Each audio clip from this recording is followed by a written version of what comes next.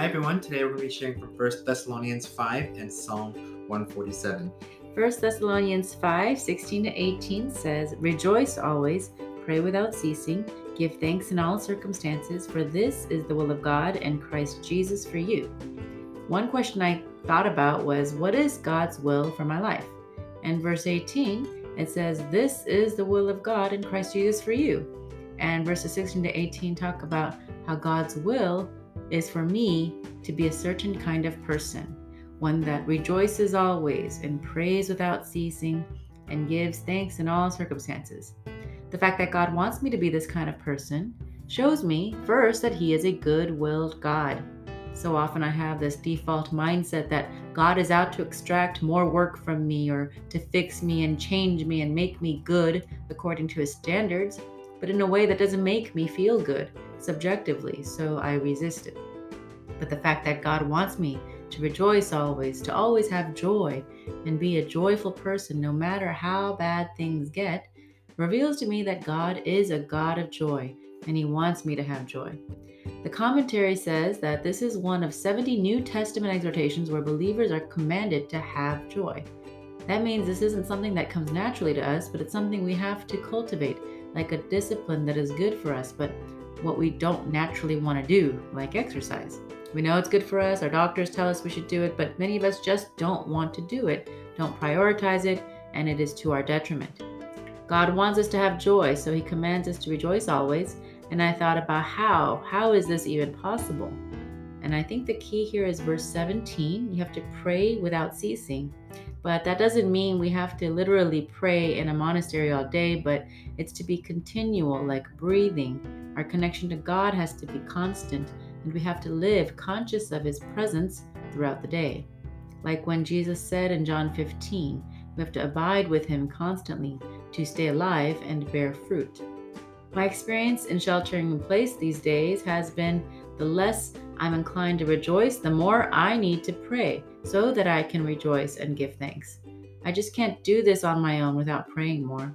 Prayer reminds me of God and the unchanging truths of who God is and who I am before Him, and that automatically makes me so much more joyful and grateful. And even though COVID is forcing the world to shelter in place, and even though a lot of bad things are happening all around our world, whether it's wars or loved ones getting sick with COVID, or just not being able to gather together for church or go to school like we used to, even then I can still rejoice always and give thanks in these circumstances if I pray to God, because the nature of prayer is that we focus not on ourselves and our circumstances, but on God and who He is and what He has already done for us on the cross. And I think it's really interesting that these are all commands or exhortations, that we are to rejoice, to give thanks in all circumstances. And I think that's because it really isn't our nature.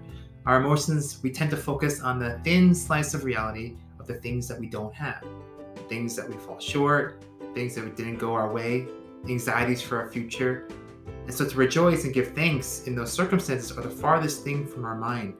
And yet God says to do this is fitting in the words of Psalm 147. And why is that? Well, I thought about a kid who's upset at one small thing. Say my child is upset that she didn't get that new toy, and she's moping around really, really sad. And when I go to her, I'm like, why are you sad?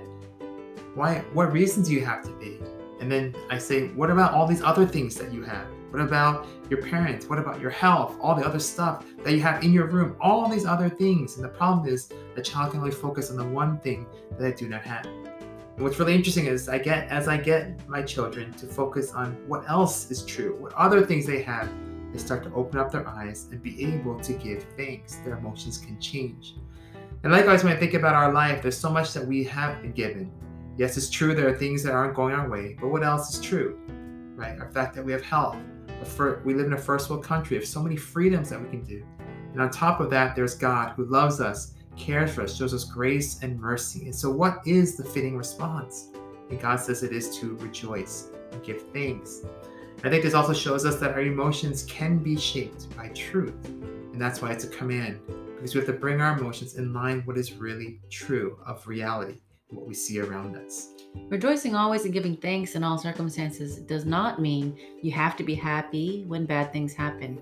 When you lose a job, you lose a loved one, These are bad things, and yet we are called to rejoice and give thanks even in these circumstances, not because these bad things have happened, but because these bad things, as bad as they are not the whole sum of reality. As Christians, we are called to stay connected with God, and even the worst that could happen, which is death, God has conquered for us. Recently, we've been reading through 1 Corinthians, and I was just impacted by chapter 15 once again. Where, O death, is your sting? Where, O death, is your victory? And as we obey this command to rejoice always, give thanks in all circumstances, these truths that we agree with but are invisible, intangible, become more real. But we have to obey and practice this discipline for it to feel more real to us. And then I want to talk about something in Psalm 147, verse 1. It says a song of praise is fitting, and we talked about why that's true. But also said that it is good to sing praises to our God. And I think there is a way in which when we give gratitude, when we praise God and actually praise the things in our life, what happens is that something good happens in us. There have been a lot of experiments on gratitude and have shown that when we are grateful people, we grow in happiness and health, and all the more when we express that gratitude. And so I think just at a basic level, to be grateful, to express what is true reality, that is good for us. And I think as Christians, all the more we have the unchangeable truth. Circumstances can change. All the things around us can change, but there is God who loves us and cares for us. And that's why we can continue to give thanks. And so how are we to apply this? What does it look like to give thanks in all circumstances, to be able to rejoice always? I think two disciplines that have really helped me are, number one, just gratitude journaling. Each day, taking some time out to list 2 or 3 things that I'm grateful for. And what that does, it turns my gaze away from that one area that I'm unhappy about to see what else is true. And there are actually a lot of things that I can give thanks for. And secondly, prayer. I think just praying to God, giving thanks for Him, remembering who He is, what He's given to me. But I think sometimes when we're in the midst of difficulty, it's really, really hard to pray, to find those words of joy and of thanks. And that's why I think it's sometimes helpful to pray through Psalms, like the one we saw today, to be able to go through, wait, there are all these things that I have that I could be thankful for. And it gives us the language and voice to do that. So one thing I thought about from Psalm 147 is how unremarkable the things that the psalmist praises God for. In verses 8 to 9, it says, He covers the heavens with clouds. He prepares rain for the earth.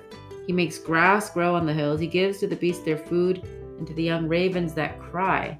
And man, I thought it's really impractical to praise God for these kinds of things. And for myself, I would probably never praise God for them, even if I did notice them. But I would probably not even notice these things because I just have a lot to do. But we can read and pray through Psalms like Psalm 147 and learn how to give thanks to God for even these things that we tend to take for granted. So that's it for today. I hope you have a nice day. See you later. Bye.